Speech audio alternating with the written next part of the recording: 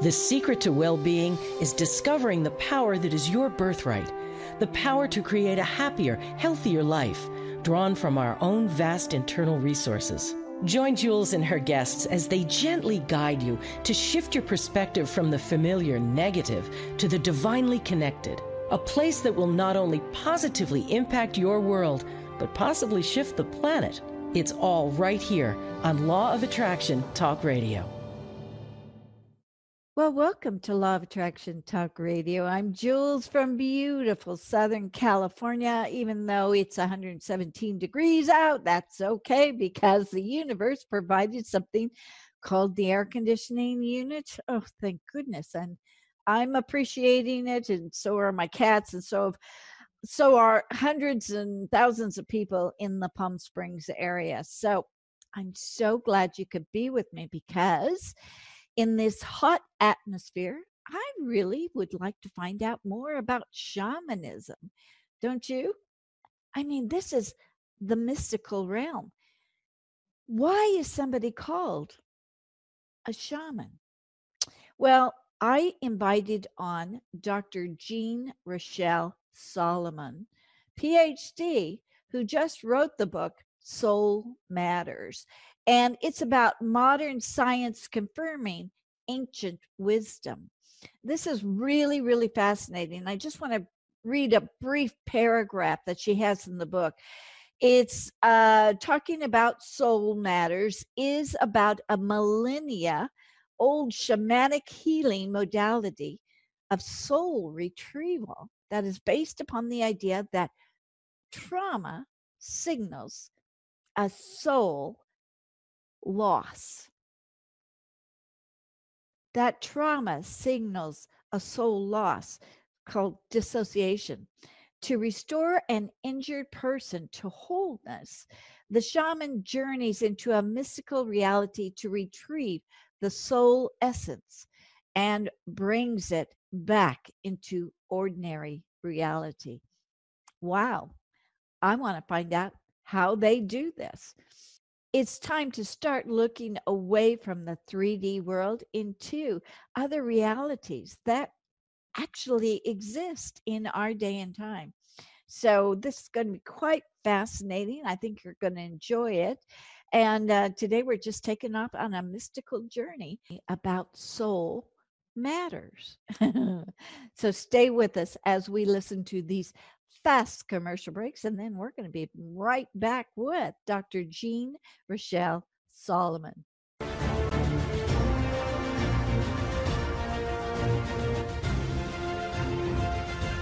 It's here, it's hot, and it's a must read. It's the science behind the Law of Attraction magazine. Every issue brings you great articles and in-depth how-tos from all your favorite Law of Attraction experts, authors, scientists, and medical professionals. Go to lawofattractionmagazine.net. That's lawofattractionmagazine.net. Did you know that every human uses only a small portion of their powerful mind? Jules Johnson, international certified hypnotherapist, wants to introduce you to your powerful mind in order to create your dream life. In as little as one session, Jules guides you into releasing limiting beliefs that keep you from achieving wealth, health, better relationships, and even true love. Schedule a session in Palm Springs or set up a Skype video session for those nationally and internationally. Jules would love to serve as your guide into living your dreams. Go to creativeguidedimagery.com or call 951-201-2166. That's creativeguidedimagery.com. Well, welcome, Dr. Salomon, to Law of Attraction Talk Radio. I am thrilled to talk about this mystical book. And there is so many things that people don't understand or realize about shamanism. And I know you're going to be able to explain a lot of it. But first, I want to ask you, if you don't mind, I want to ask you, how did you even get involved in researching out this subject of the soul matters? I mean, your book, when did you get involved in all this? Well, that's a long story. I can take it down. It's my curiosity and my own paranormal experiences from childhood. Paranormal experiences, out-of-body experience, a near-death experience at a time when Raymond Moody had not even coined the term. Oh my goodness. I had never heard about near-death experience, and nobody in my vicinity knew about it. But I experienced the real thing with going through the tunnel and going into the light and having a flashback of my life. And first, I didn't want to die. My consciousness realized that I had died, and I protested. It was during the birth of my first child because of the stupidity, I have to say it bluntly, stupidity of doctors back then. And they caused me an unbelievable pain, which I wouldn't want anybody to experience. So I realized I had died, and I protested because I wanted to be with my child and with my husband. And then being over there and being shown and being taken through the first flowing movements of what everybody who experienced near-death talks about, I realized how beautiful it is over there. And then I was given the chance to talk to people who are still down on earth. And I realized how downtrodden they are, how worried with fear, with pain, with everything that pertains to daily life. And I tried desperately to reach through them, kind of being up there, reaching through and wanting to tell them, no. Enjoy life while you're in it. It is so precious. It is so beautiful. Forget everything that worries you. It doesn't matter in the end. Yeah. And I could not get through. I realized nobody heard me. They didn't sense me being there. And while I was trying how to get through, what to do, I was told that I would have to go back to my body. And then I protested now the other way around. I didn't want to go back, because I had realized I was in the presence of love, and not even agape, certainly not sexual love, not even agape, but a force that is so profound I didn't even have words for. But I realized I have come home, and I didn't want to leave. I asked what would happen about my child and my husband, and I was told that life would take care of them. And that consoled me. So I said, no, I'm not going back. And I was told, no, you have to go back. You have not finished your life. And whoosh, I was back in my body. Oh, didn't have a choice. So that was a very profound experience. And I tried to relate it later to my family and friends. And of course, nobody knew what to make out of it. And they thought I would have gone crazy. So I did not talk about it anymore. Then, of course, years later, I was introduced to Elizabeth Kübler-Ross' book about near-death. And then, of course, Raymond Moody, and I realized, wow, that was all real. I had experienced exactly what these people described too. Yeah. Wow. And that is so wonderful to meet those two. That would have been, everything to me. Yeah. Wow. It is so powerful. Not that you would want to experience because it means pain. It means the actual moment of dying, which is caused by an enormous pain, in my case. So in the end, of course, it was worth it, I would say, because the pain is forgotten. Yeah. So it's just like childbirth. Your pain is forgotten, and it's like, it's okay. Yeah. For years, I said, no, I don't want to have another child because of this experience during birth. But then time heals, and of course, I had my wonderful child. I wanted to have another one. So, yeah, that's life. Life takes care of it. Wow. Oh, so that got you on the path of... Well, I paid attention. Yeah. A Blythe's mysticism? Of the strangeness of all that which we cannot explain. Oh, I love that. Keep going. I'm so fascinated. Well, I was originally an artist, a designer and artist. And then after we had moved to the US, less than 9 years later, my husband died suddenly of brain cancer. And that shocked me into a state where I didn't want to live anymore. I had pleaded with the gods to take me instead and let him live. Oh. And they just loved, and nothing came out of this. So of course I had 2 children. I had to go on. And then it was via Michael Harner. I went to Esalen Institute in California, to a very interesting, life-changing event about brain consciousness and more. And there I was introduced to Michael Harner. So I got his book, The Way of the Shaman, and then signed up for his classes. And once I had enough taken, I was accepted into his 3-year intense advanced shamanic training program.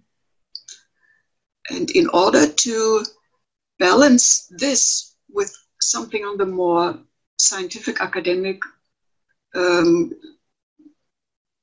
logical way, I decided to go back to university to study anthropology.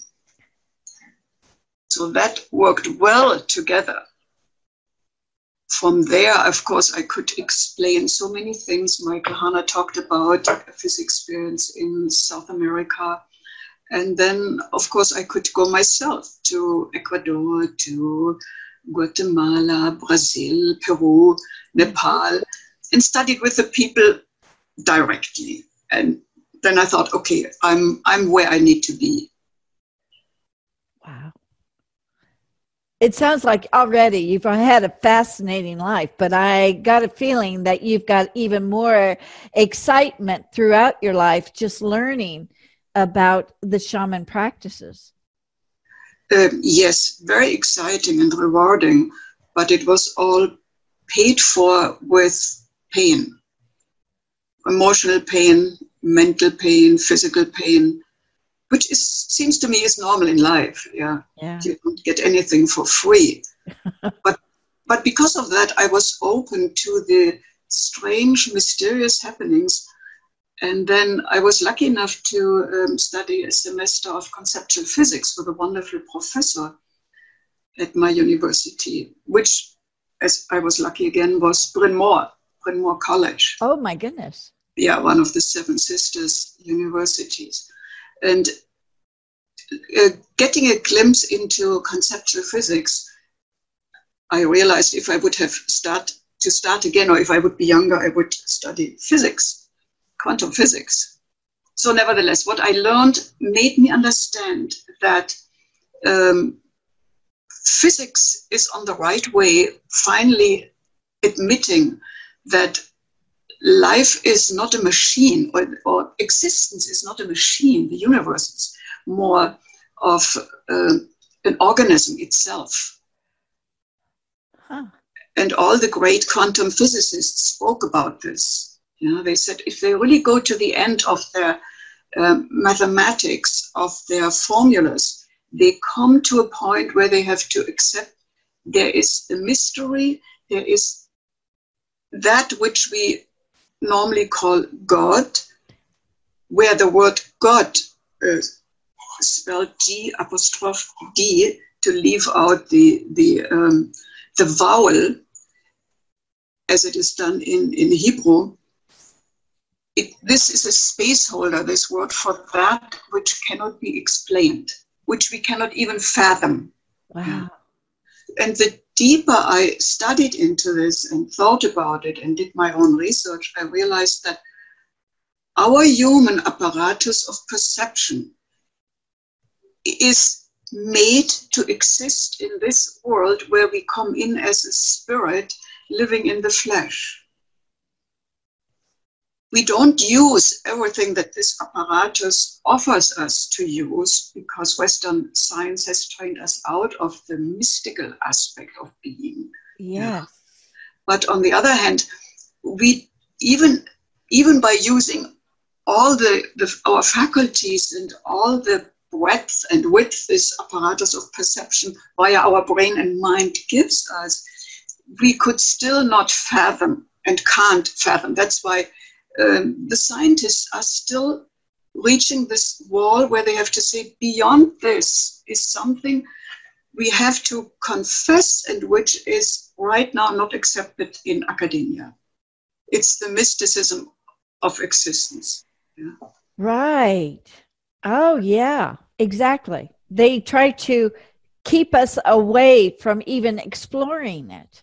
Yeah, because they would have to widen their own horizon. Many people, of course, do. Yeah, we have wonderful scientists, for example, like Robert Sheldrake or Dr.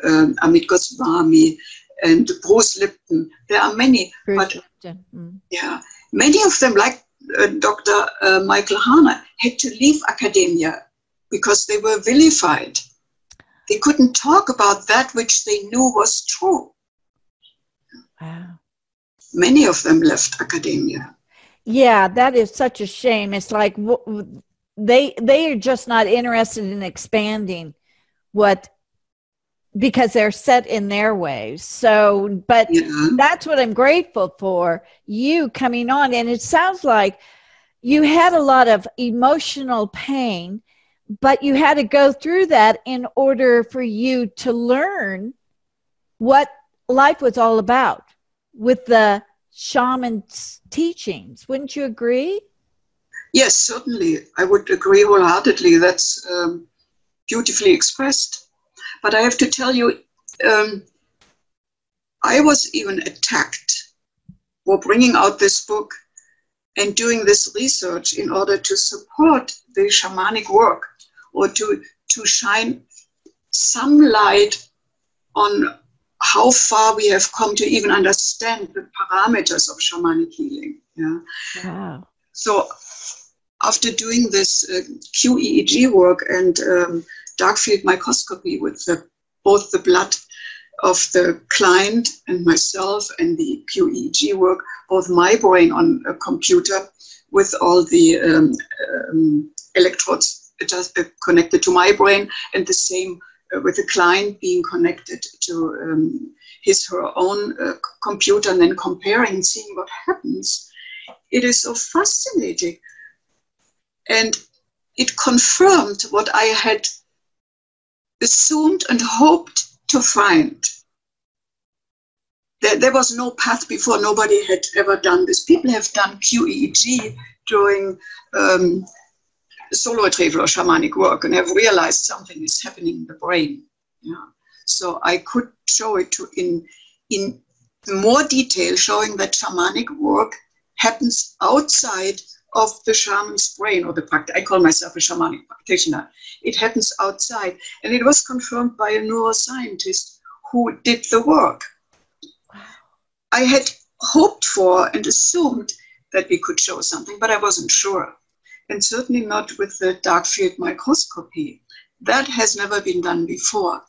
While Dr. Begelson, who unfortunately died a couple months ago, he was a researcher and practitioner of dark field microscopy.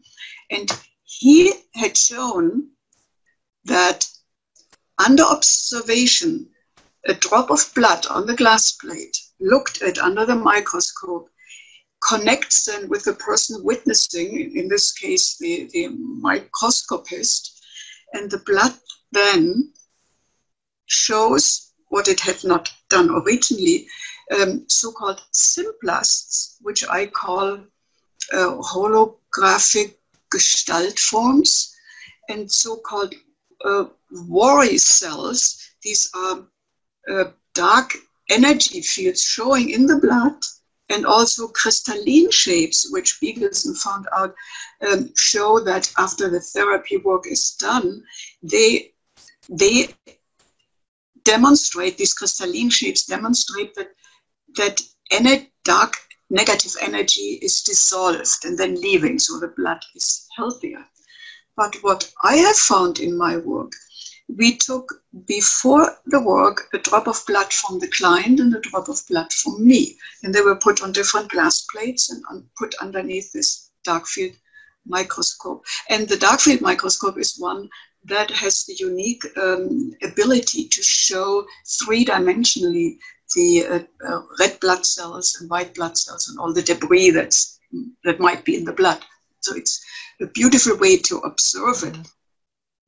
But what we could show is not only that these symplasts, these Roy cells and these crystalline shapes appear after the blood is looked at, but that, let's say, concern of the client's blood, let's say a broken bone, shows up on the glass plate of the client's blood, and then retrospectively shows up in my blood without having a connection. So I describe this as the equivalent of the quantum leap of discontinuity. It jumps over like the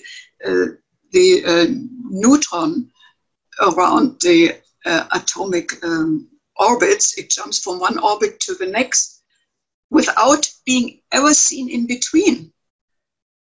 So here's the same thing. This consciousness, what quantum physics said, consciousness is the ground of all being. Yeah. So what I could conclude is that the client's blood doing this, showing a concern of its own, because it crosses through its body 24/7. Right. It knows about everything that goes on in the blood, in the body, and it's conscious, so it takes note. It shows a concern that needs to be addressed for healing. And then in order to make it even more potent, it shows it in the practitioner, the healer's blood, so that I take note. Wow. Addressed for the client. Isn't it something? That is amazing. Yeah, when you have a chance to look then into the book, in these chapters of dark field microscopy treatment, you will see that even an abortion can show up. There appears a symplast in the exact shape of a fetus. And the client had told me that she had an abortion. And it was addressed during the healing. So while the microscopist looked at the blood, I was doing the soul retrieval for the client. Yeah, I need to explain that. Therefore, there was this double observation.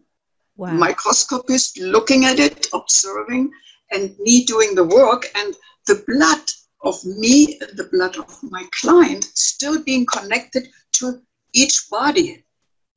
That's another quantum principle, entanglement.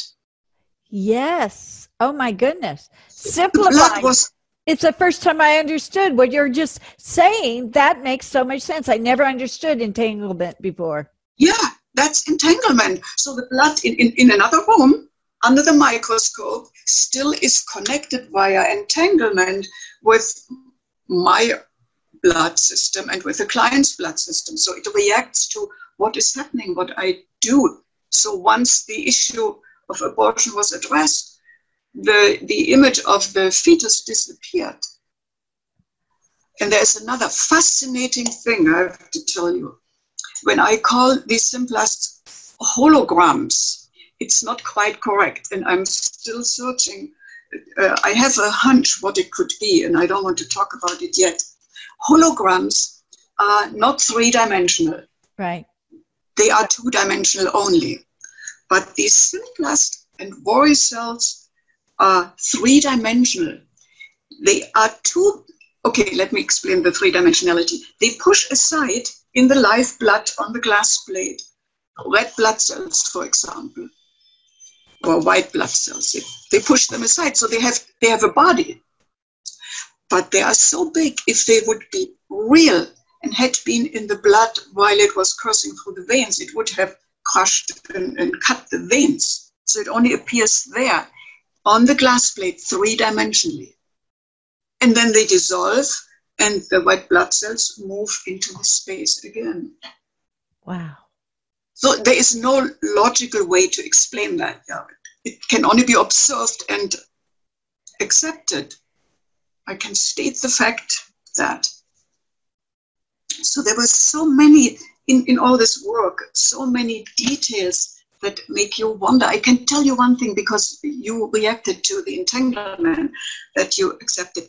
This work with the blood being still connected to its life system while already on the glass plate and never be able to go back to the system, made me understand the fact about when we have children. You know, your toddler falls, hurts itself, there is a little wound, there's blood, goes to the mama, and mama says, oh no, it's fine again, blows onto it, and yeah, it's fine again, and kid walks away. Perfectly fine, no pain anymore. Right. I always thought, what is this placebo? What is this? And we can even do this with ourselves. I have healed myself when I could not fall ill. I had burned myself. I thought this explains it, because the child was once a part of the mother's body. Intricate part, blood, cell, everything. Now the child has separated, but is still on a certain level connected with the mother's system. Right. And the child, until the age of 6, is in the brain frequency mode of delta, which is being connected with the universe, and then certainly with the mother. So this is my explanation. And therefore, during this time, the mother does real healing work, because via her blood body system, she can still connect directly with the child's blood. Wow, that is so fascinating. I love it. Yeah, if that is not entanglement, what is? Yeah, that is so great. You know, this whole thing is reminding me of Dr. Harvey Beagleson, who, and his holographic blood. And I had him on my show many times.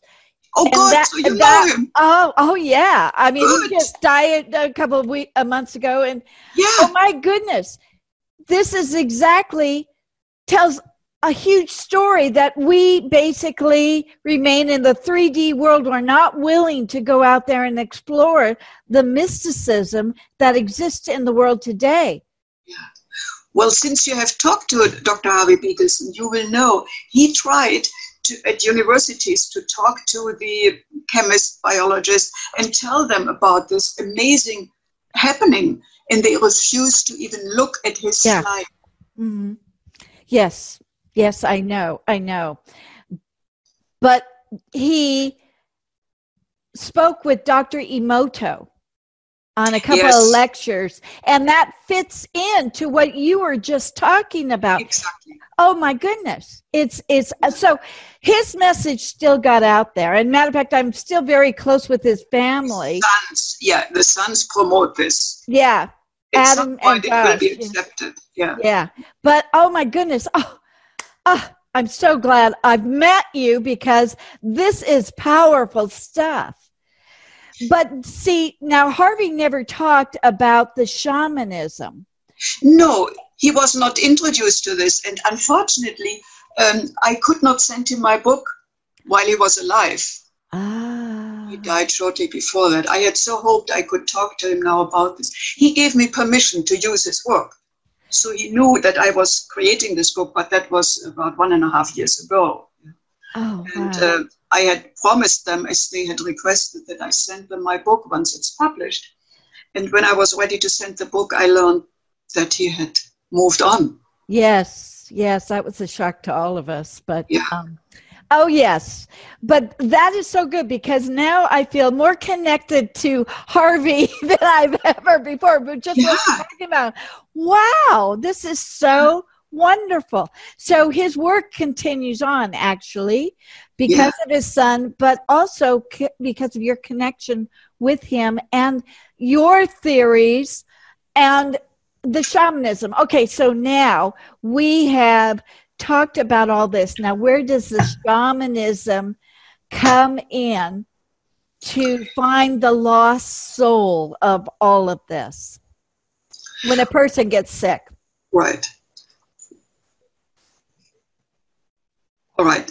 Shamans were the first doctors and psychologists, because since we humans are around, we experience trauma, hunting accident or whatever it is. And they realized pretty soon that the first thing one needs to do is stabilize the physical body.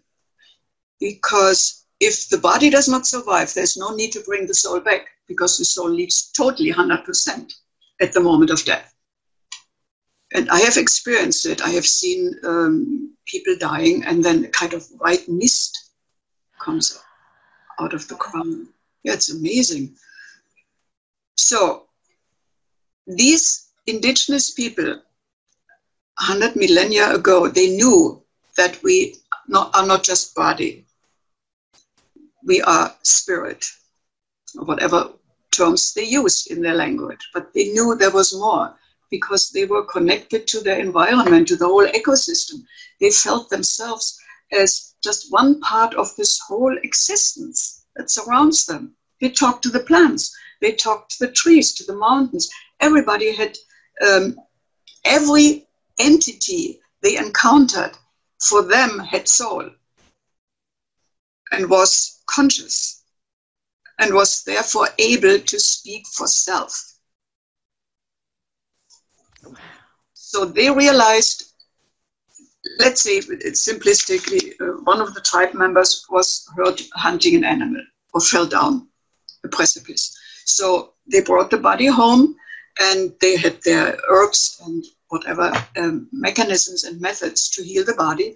And after 2-3 days, when they realized the person will survive, the shaman went out, looked for the lost soul part and brought it back and blew it into the heart chakra and into the crown chakra.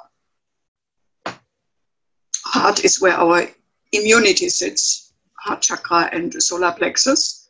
That's why our gut system has neurotransmitters, has a brain, because it can think as much as the brain does.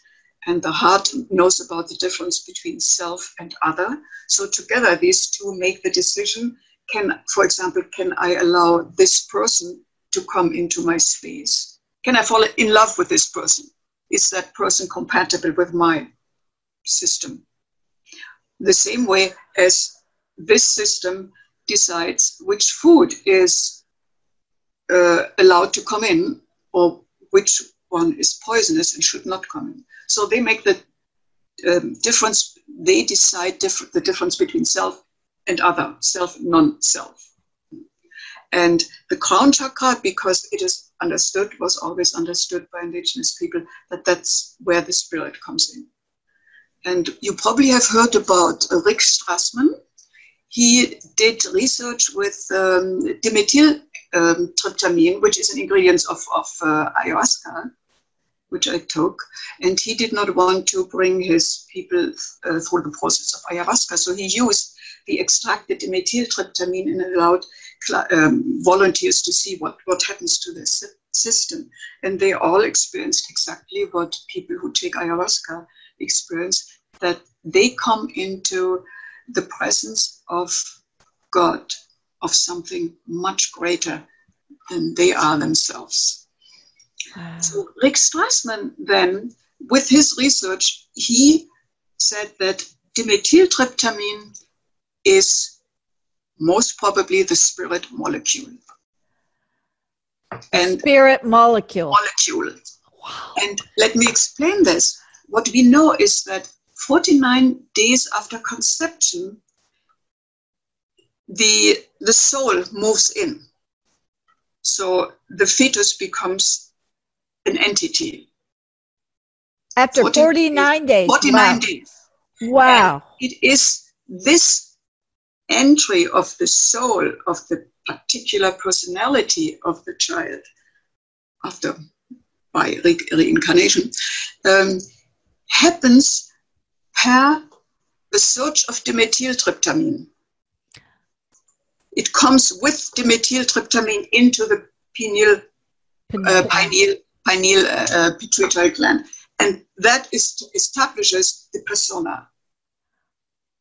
Wow. At the moment of death, the leaving of the soul is again accompanied by a motion or a surge of dimethyltryptamine. Tryptamine. So are they exiting through the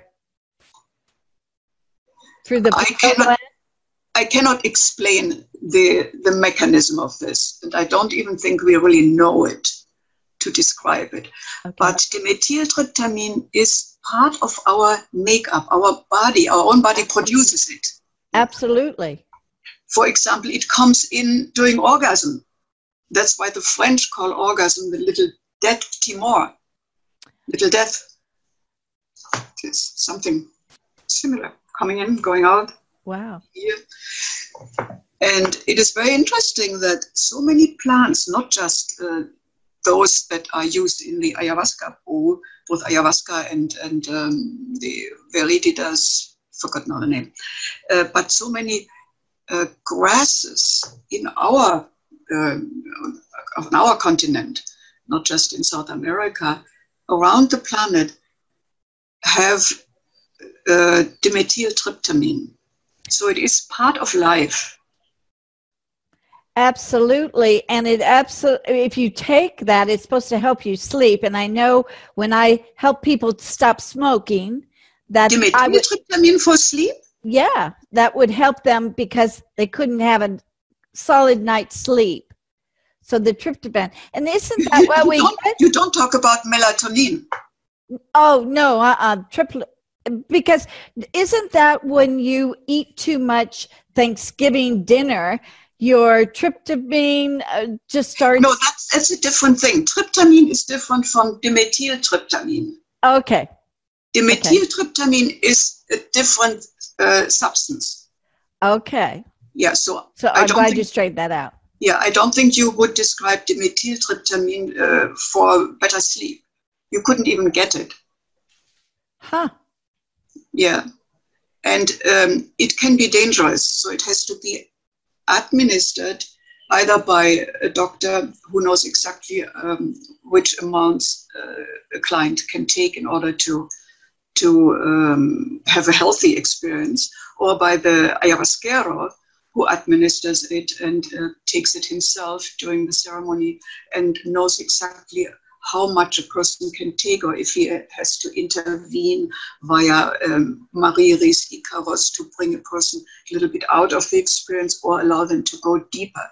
So it is a very, very fine methodology. A lot of knowledge comes in. You have to study for years in order to be able to make it and to administer it. So yeah. Oh, okay. I thought it came in pill form. That's what I... No. Oh, no. Okay, so we're talking about two different things. Okay. Yeah, ayahuasca and the dimethyltryptamine is considered an entheogen. Oh, okay. It takes us into a connection with the gods the Godhead in ourselves. I see. Okay, now getting back to the shamans, though they can actually perform this and get to the place where they can begin to heal, because everything that you just said, we're coming together now. The shaman can have a mystical experience that takes them out into the other's body so that they can help heal them. Yes and no. There's only a small part of shamanism that uses ayahuasca and therefore dimethyltryptamine. But what is mostly used around the world on all continents is drumming. Drumming. The systematic drumming, about 3 to 5 beats per second, change the chemistry of the brain. This is what we have found out. What Michael Hahn already talks about. So is this like people are remembering the beating of the heart of the mother? Part 2, yeah. Or let's say very plainly. In our daily life, we are mostly in the brainwave mode, Right. which is 13 to 30 hertz per second. And if we sleep, we go into alpha and theta and then delta. And Right. I talked about children until the age of 6 are being in delta mode. They are still connected to the outer dimensions. Yeah. So the drumming takes the brain from the everyday beta mode in which we have to be in order to make decisions. Here's danger, here's this, here's that. Here we have to function, which is important. It takes the brain into the theta mode, which is much slower. It's 4 to 7 hertz per second. And that is the mode where we can let go of our logical thinking and can accept finer tunes that come in from the environment. And from there we can connect with the spirits. We are open to hear, to sense, to see, to taste what is going on. So drumming has allowed the shamans to go in, you could say trance. It's not really a trance, but into a state where they are able to connect with the realm. Maybe we could even say what Robert Sheldrake called the morphogenic fields. Ah. Yeah. To sense where a client misses something, soul, or where there is illness and how it can be rectified. And being in this state of mode, as I figured out, the shaman then causes the client to, again, through entanglement, being in synchrony with the brain waves of the shaman, and there healing can happen. So the shaman knows where to go, which entities, spirits to ask for assistance, for advice, and where to bring healing from, and then channel it into the client, simplistically speaking. But it happens mostly per concussion, per drumming in all indigenous societies. Then, of course, everywhere people used what they could, ayahuasca or ibogaine, whatever they had in their environment, what they found out that helped to get us out of this everyday simplistic thinking, functional thinking, into the more mystical realms to then create and initiate healing. Wow. So the drumming can help get everyone into, the shamans into that state. Yeah, and the client who is in presence. Okay, so the client feels it as well. Yeah. So, but the purpose of the shaman, explain what the shaman does then to heal or brings the soul retrieval back. Yeah, I only talk about soul retrieval in my book. I limited myself to this. And it sounds like, boy, you have got a couple more books in you. It sounds like you just know so much, but this is so fascinating. So go with the soul retrieval. Yeah, I was fascinated by soul retrieval because with every client, I learned so much more from the spirits, from the field, than I learned from my client. So I didn't even want to know everything, because if a client would tell me all the little details, my beta brain would be busy thinking about this, that, and the other. So I asked my clients only about big situations in their life, where it hurts, where they experienced trauma. And then I connect with my spirit helpers, because it is known, they know more from up there. They are outside of this reality. So they have a wider view. They know more than I do directly here. And they tell me do this, that, or the other.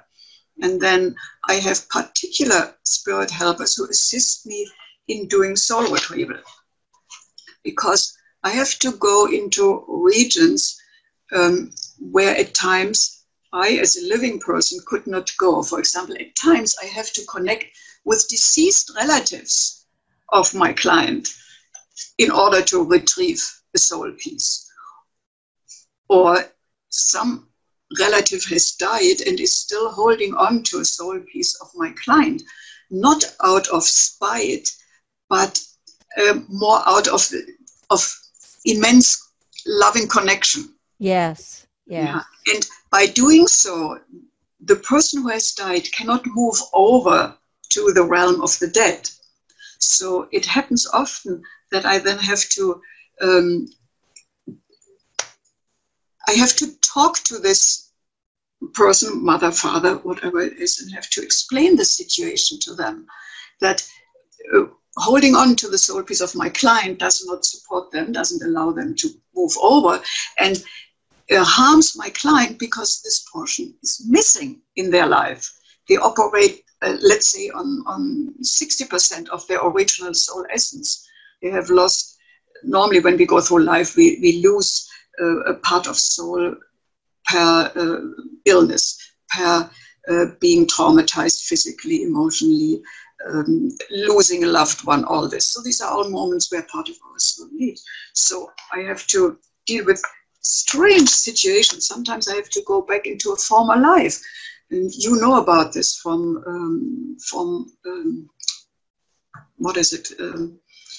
from your work as a hypnotherapist. We know this from Dolores Cannon. She talks about these things. So I have to connect with the person, either with the former incarnation of my client or with somebody who my client knew in a former incarnation. Wow. And I have to bring the soul piece back. So there's often interesting, back and forth conversation going on between me and such an entity.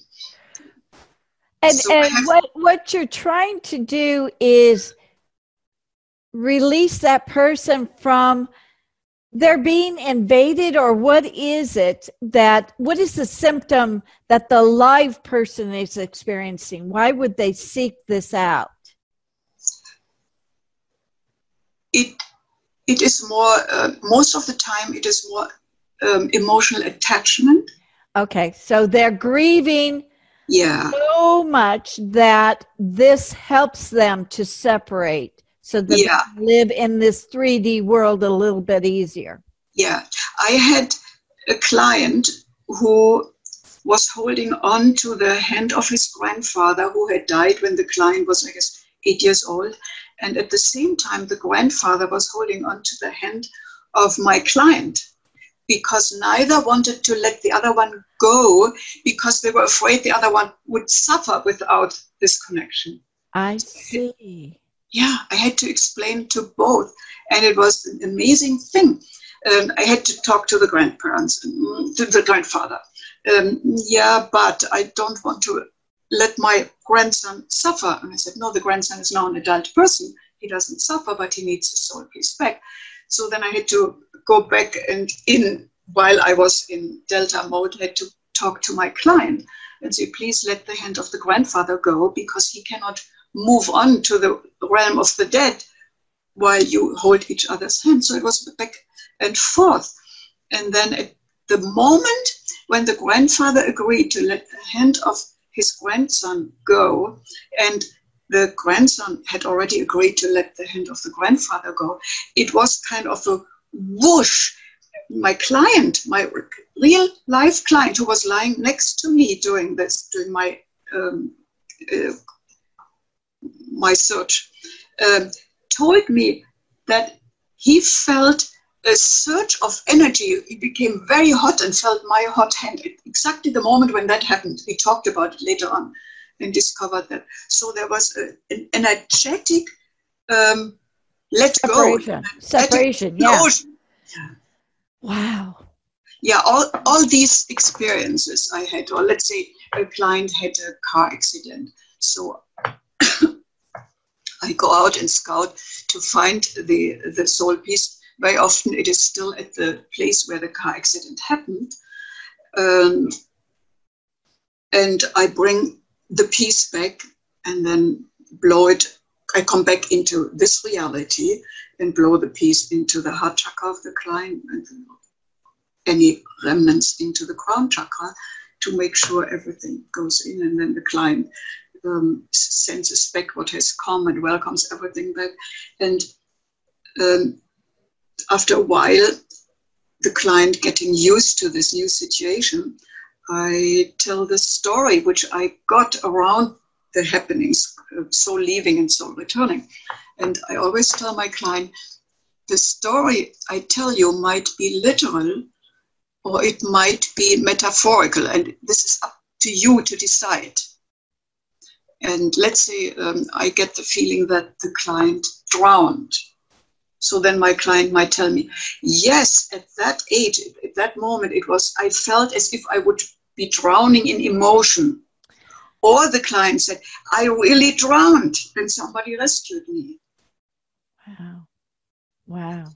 There is a knowing out there in the field where everything that happens is stored, is still available. Might be the Akashic field. Yeah. No. But it's this knowing is accessible. And I have even found that a negative happening from the past can be made unhappen by the intention of making it unhappen. So the happening is deleted from the past as if it never happened. Wow.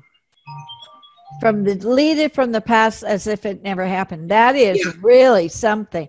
Yeah. So do you think that you got this, your communication from your near-death experience? Do you think if your near-death experience never happened, you would be in this line of work, your book? Well, since I had the near-death experience, I couldn't say one way or the other. I could assume that it sensitized me and allowed me to accept something that I might not have accepted otherwise. But I know from shamanic practitioners who did not have a near-death experience, and they are very good shamanic practitioners. So they might have had other experiences. Yeah, it's a very interesting question. It's so difficult to probe because we cannot do it in research. Yeah. I give you a near-death experience and then I take it back and let's see how you react. Yeah. So there's no scientific measurement for any of this, but it's just so fascinating. Yeah, and what I realized, I cannot present direct research outcome that soul retrieval happens, but I can present second-hand research outcomes. So I have the diagrams, the brain diagrams. You will see what they demonstrate, what they show. As for a neuroscientist, is that what I did really happened. So, for example, my brain, my frontal lobes at a certain moment go into hypercoherence, and it is shown in the diagram.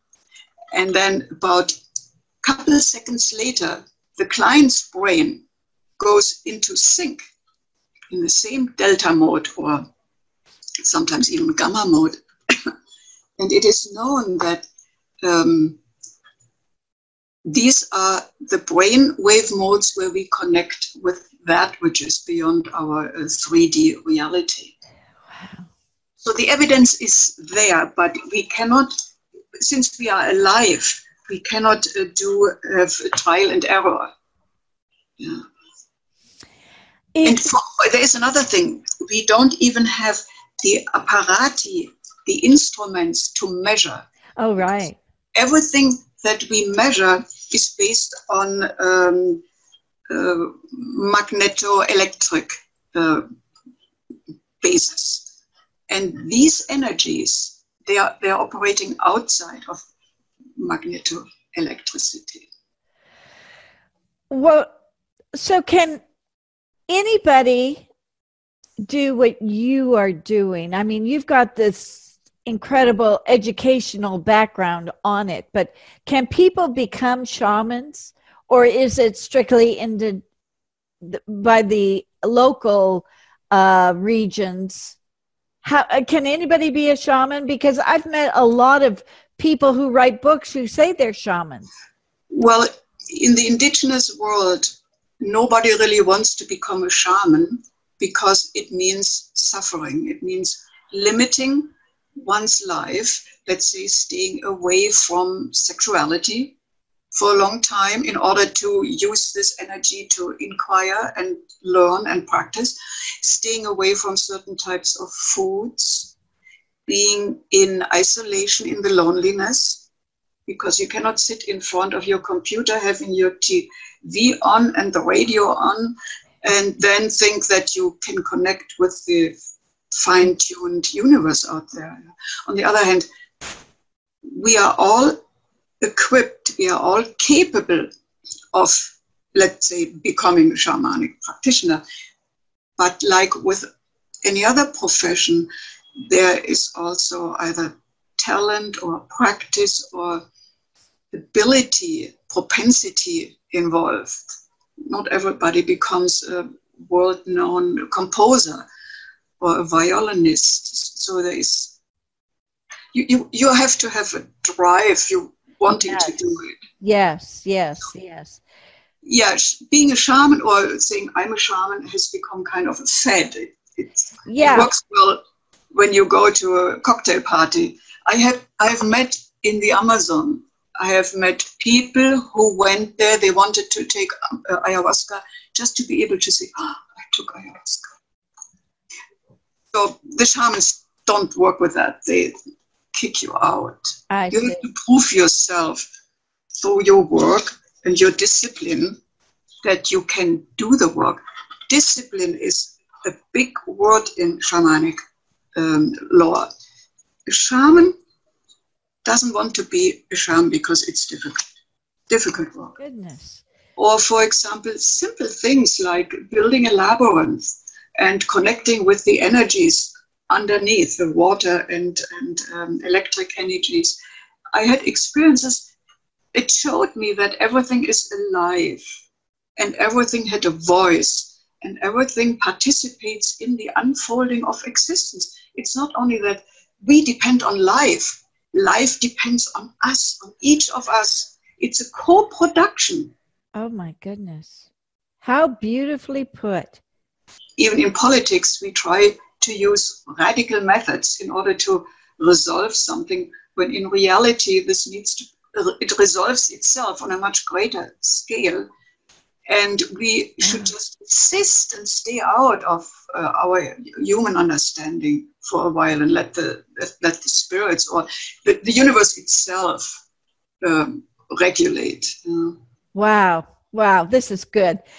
Well, we're all out of time. Thank you so much for coming on. We're going to have you back really soon to continue this discussion, because there is so much more we need to know.